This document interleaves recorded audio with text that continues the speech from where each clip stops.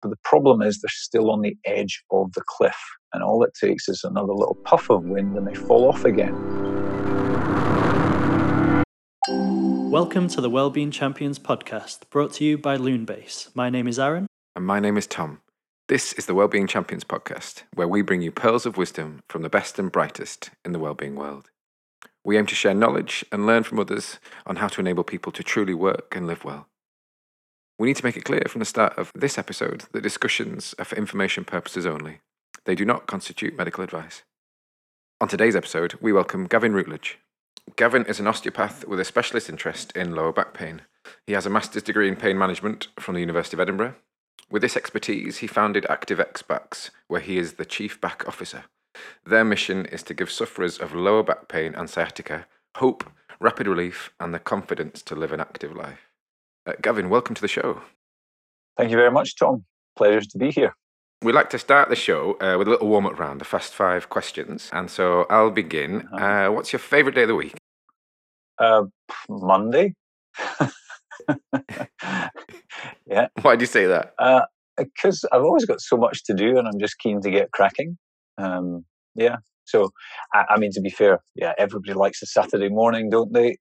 So it'll be a tough choice, but I like different days for different reasons. And standing or sitting desk? Well, you've got me standing at the moment, so I probably spend about 60% of my day standing and 40% sitting. Oh. Maybe we'll get into the reasons why shortly. Yeah, I think got a lot to learn here. Yeah. Are you a night owl or an early riser? Oh, very early riser. Yeah, what time are you up this morning? Well, this morning not till 5, but normally I'm about 20 to 5. He says about. I'm always up at 20 to 5 or soon thereafter. Wow, good for you. And if you were going to live in isolation on a desert planet, what 3 things would you take with you? Oh God! Off the top of my head, probably a kettlebell, and an iPhone and a charger. I'm not sure if our desert island is allowed electricity. But we'd all struggle without that, wouldn't we? Too right, yeah. And then the final question: if you had a gigantic billboard positioned somewhere where you could reach, metaphorically millions of people, what message would it say? That's easy for me. That would have to be my number one rule, which is use it or lose it, but don't abuse it. I like that. Oh, good. So yes, tell me, how did you get into becoming an osteopath, and what was your motivation in the first place? It was quite a long time ago, but a short story. When I was 15, I had a neck injury from rugby. It wasn't a serious injury, but it persisted. And about 6 weeks later, my mum called to me, and I did that kind of stiff body turn thing without moving my neck. And she said, "Oh, have you still got that sore neck?" I said, "Yeah." So she dragged me along to see an osteopath in Glasgow, who magically fixed it in one session, and I was quite impressed by that. So for me, Tom, I know you've very much gone down the medical route, so I had a choice of medicine or osteopathy, chose osteopathy, and that was quite a long time ago, and I've been doing it ever since. And over those many years of being a practicing osteopath, I've always been intrigued by why people don't get better. And generally, in my experience, because they, we can help them inside the consulting room, but we can do very little to help them outside. So I've been very focused on how to support them outside the consultation. Great. Was that the motivation that kind of drove you to do your Masters in Pain Management? I suppose that what drove me to do that was, just always seeking greater understanding of why some people get better, why some don't, and an awareness that there were gaps in my knowledge. Neurology was always my favorite subject as an undergraduate. And so, I'd always been fascinated in how pain really works, but had a sense that I just wasn't entirely on top of that. So the master's was, hugely valuable and probably the one thing that's changed my practice more than anything else in the last 29 years. From your profile and from Active X Backs, you talk about, curing the world of lower back pain and sciatica. Could you explain the difference for people? Sure. So lower back pain is exactly as it's described, pain in your lower back, which is defined as the area between the bottom of your lower rib your lowest rib, your 12th rib, and the gluteal fold, which, as you'll know, Tom, is just at the bottom of your buttocks. So that whole area, interestingly, is described as lower back pain. And we actually, when we provide people with what we call a functional assessment, we just describe it as lumbago, because it kind of sounds a bit better, a bit more informative than lower back pain, but essentially means the same thing. Sciatica, as I am at great pains to point out to people time and time again, is simply a description. It's not a diagnosis. Sciatica simply means pain and or pins and needles in the distribution of your sciatic nerve. It doesn't tell you why you've got it. Often people come to me with a diagnosis, so-called, of sciatica. And I say, look, it's a bit like if you went to your doctor and said, I've been getting these real pains in my head, your doctor might, kind of rub his chin sagely and said, I know exactly what's wrong with you. You have a headache. That's all it is. Tells you what you have. You've got a pain in your leg and where it is. So that's all sciatica means. And are there some simple tips that maybe everybody should be doing in the prevention side of things? Prevention. Okay, so what causes lower back pain and sciatica? If we assume that there's some kind of mechanical issue, there's really only three ways to damage your lower back and the associated tissues. And one is what we call sustained load. So it's staying in one position for a prolonged period of time. Second one's cumulative load. So you do the same thing repeatedly. And the third one is peak load. So that's a kind of one-off excessive load. So if you want to avoid damaging a tissue, then those are the things you need to think about. In our clinic, when we audited 1,250 lower back pain and sciatica patients, we found that 72% of them were what we call intolerant of flexion. So they didn't like bending forwards or sitting. So for me, sitting is a big factor for a lot of people, and that's sustained and cumulative load. People tend to do it for prolonged periods, and they do it day after day, so it's cumulative. So, I am in that 40% of the working population with a degree of chronic lower back pain. And like many people, I can go weeks where it's barely noticeable and other weeks where it's, it's really flaring. You can never really ascertain why or what have I done differently. There seems to be this new modern trend of getting a standing desk and working with a standing desk. Are you aware of evidence that they help, and what would be your recommendations to people about working from home or working from the office space or when they're allowed? That, are you aware of any benefits of a standing desk?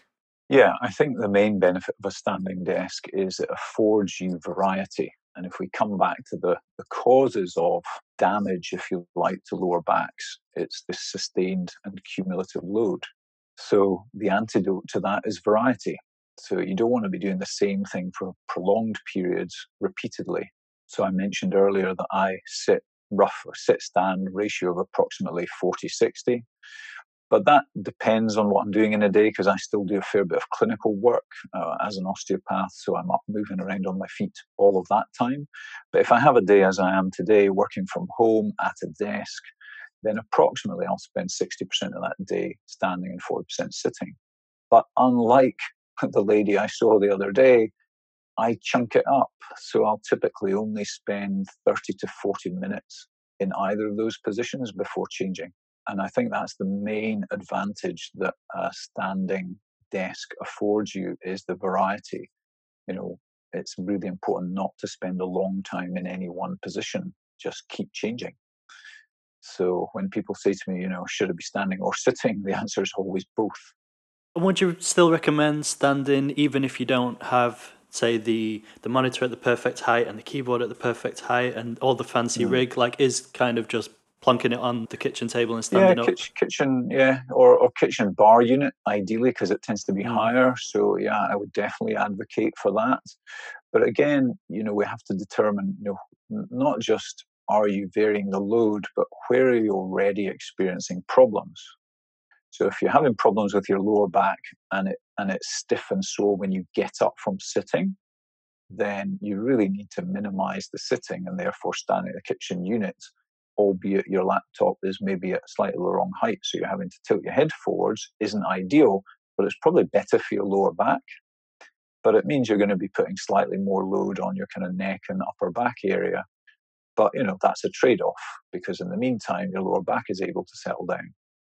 So yes, having this kind of optimal setup where your keyboard and the top of your screen are at the right height is ideal. But most people who live in the real world don't have that luxury. Although I have to say, it actually doesn't cost that much to set up. And you could use, so long as you can afford a separate keyboard and mouse, you could just put the laptop up on a pile of books to get it to the right height, and the keyboard, at roughly kind of elbow height is where it should be. Whether you're sitting or standing, you want your keyboard around about elbow height. That's great. And everybody has turned to online purchases to aid them through the pandemic. And I've seen there's big popularity in things like foam rollers, bed of nails. Mm-hmm. Have you got any insight into them? And I mean, from my standpoint, is always have an assessment first. If you've got an issue, seek professional advice before indulging in some of these purchases. Even inversion tables. I had a patient the other day who'd bought themselves an inversion table off their own back from Amazon or such like. So. Yeah, my dad used to have an inversion table in the last 10 years of his life. And I did try it once because I had a flare-up of lower back pain myself.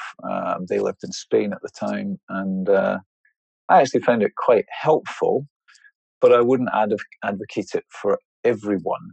So in terms of using tools, whether it be foam rollers, bed of nails, and I have to admit, I don't really know anything about bed of nails other than, kind of freak show approach. So I'm not sure how that's being used in any therapeutic context. So any of these tools, I would always stick to this maxim of use it or lose it, but don't abuse it. So if you're doing something and it feels good for it, and you don't feel any worse after having done it, then it's probably a good thing. But if you're doing it and you're thinking, oh geez, that's a bit sore. Oh, that's a bit sore. Then yeah, I would say don't do it. You're probably just perpetuating your problem. So it always comes down to the individual. Some people may be benefiting from the traction effect of an inversion table.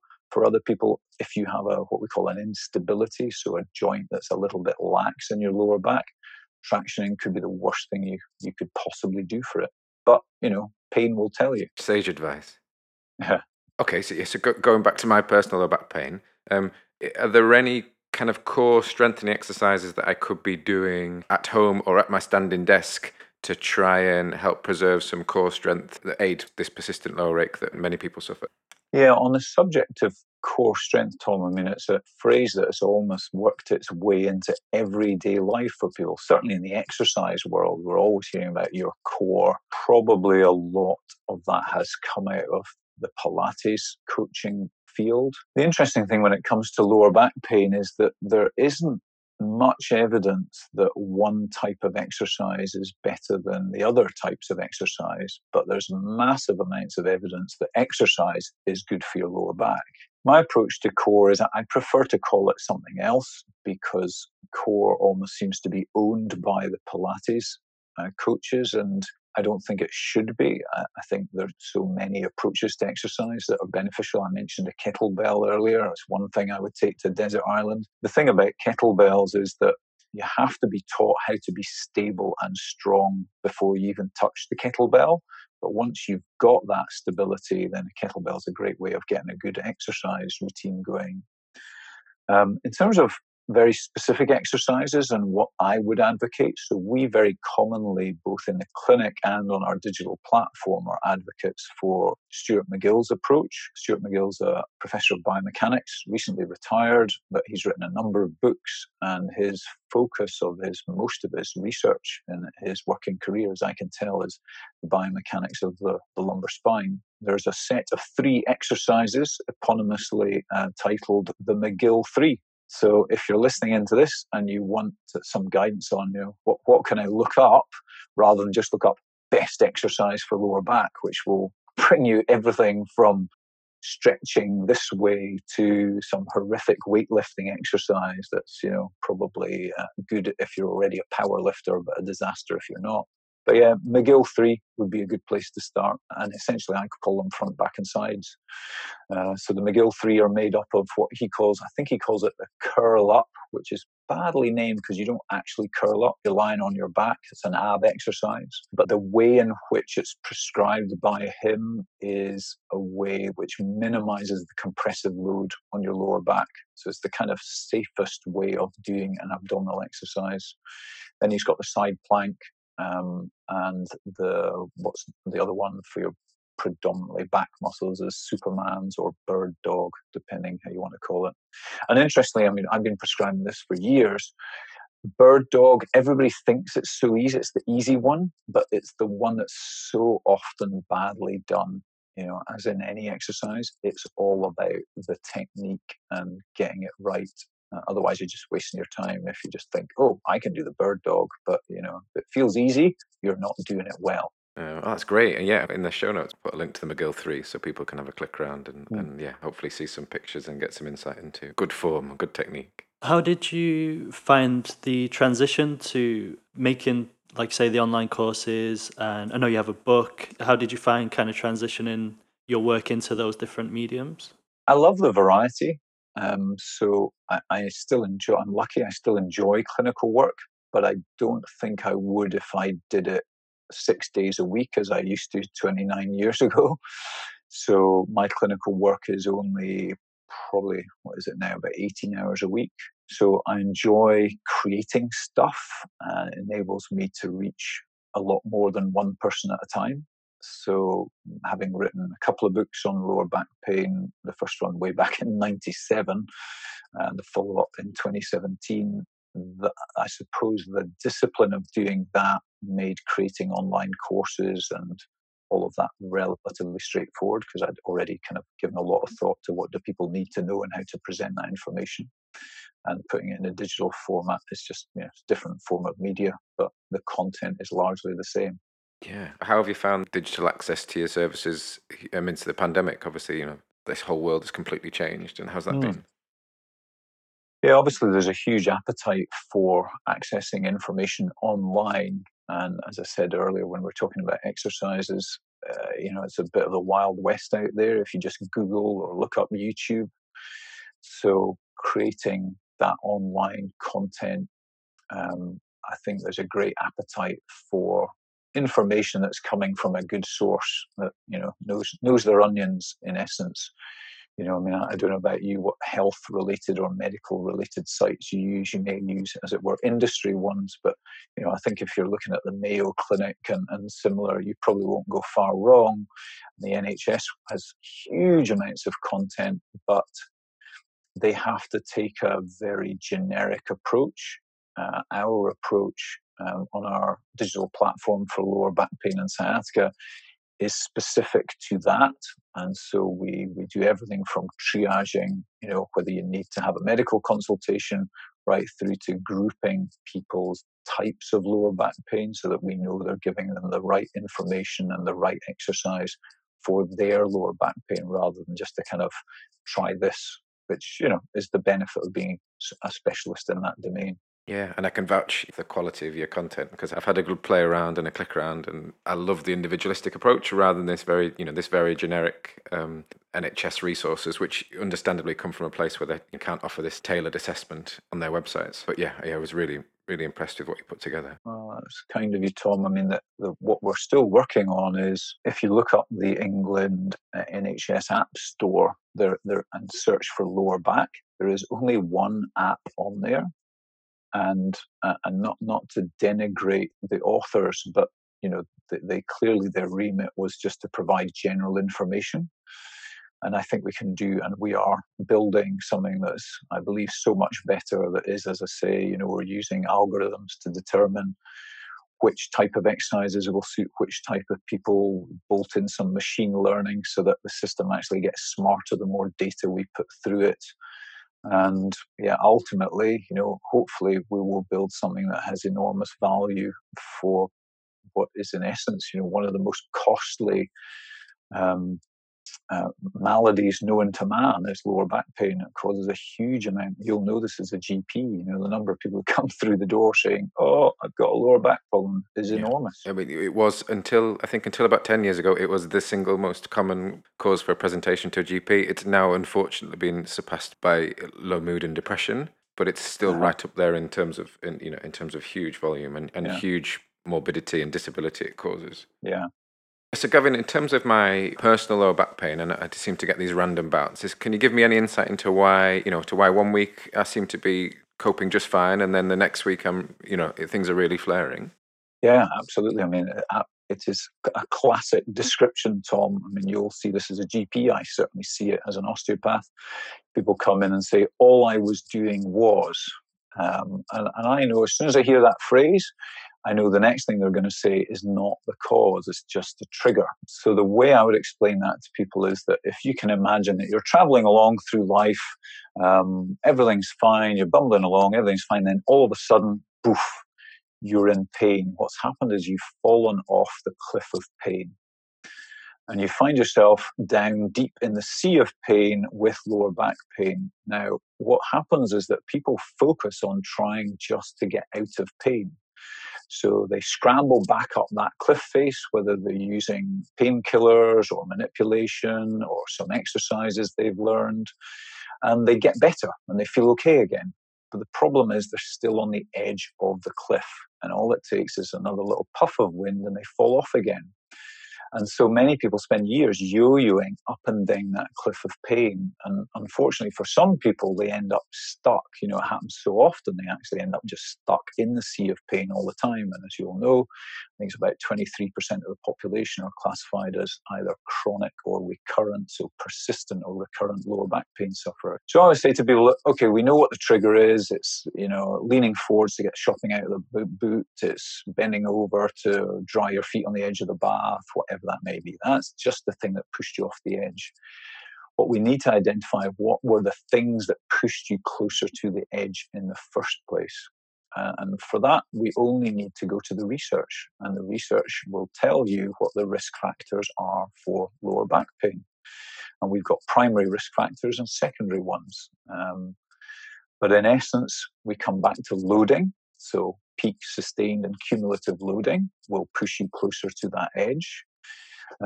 Then we've got a whole range of other sort of non-mechanical risk factors, which sometimes surprise people, but I'll launch into them. So we've got smoking, interestingly, as a risk factor for persistent lower back pain. We've got what are known as psychosocial factors. So particularly not being happy at work seems to be a risk factor. Being significantly overweight is what's known as a secondary risk factor. So it doesn't seem to increase the risk of it happening in the first place. But if you get a dodgy lower back, then it's more likely to recur if you are significantly overweight. Then, of course, we've got lack of physical activity, and this is just a broad category. People who are less active tend to get more lower back pain. And the number one risk factor for lower back pain, and of course this is a secondary risk factor, is having had it before. So if you've had lower back pain before, you're at something like 60% risk of it happening again within 12 months. And those are the things that people need to address is, all of those risk factors if you want to essentially get as far back from the edge as possible. So in your case, Tom, I would be saying, which of those risk factors do you identify with? And those are the things that we need to work on. So significantly overweight, check. Well, Lockdown diet's not served me well, Gavin. COVID belly. Playing rugby was an initial injury, and from then, every maybe 6 months or so, I'll go through a flare. But actually, it's very well managed. I've tried inversion table myself, actually. Mm-hmm. Yeah, I think I did get some respite in an acute flare. Yeah. I mean, it's a common story, Tom, and I'm exactly like you. I had an injury when I was 18, originally training for rugby, but aggravated frequently by playing. Any sort of, something I had to do a lot of, kind of leaning over and trying to haul the ball up off the ground, that kind of hauling other players off the ball, that would set me off. So that's what I would call flexion intolerant. Yeah. And so for me, I didn't know it then, but what I would then say to anybody who has that kind of flexion intolerance is you need to minimize flexion for an extended period of time in order to give the tissue time to settle. And then we need to reprogram how you perform those movements So classic one is using a sort of hip hinging approach to bending forwards, and then stabilize those movements and build strength. So, Gavin, what's on your horizon and any exciting projects coming up in the future? I've tried to pare them down. My weakness is having too many things that I'm excited about, hence the getting up on Monday mornings excited. So the stuff I'm trying to stay focused on is developing this digital platform for lower back pain and sciatica sufferers, where we do everything from triaging right through to delivering tailored content that helps people to relieve and prevent their pain. And another project I'm working on with an engineer who's based in the south of England is that we're looking at building a chair that helps to, for you to sit as comfortably as possible, but also to actually strengthen your lower back. So it will double up as a chair and essentially an exercise tool.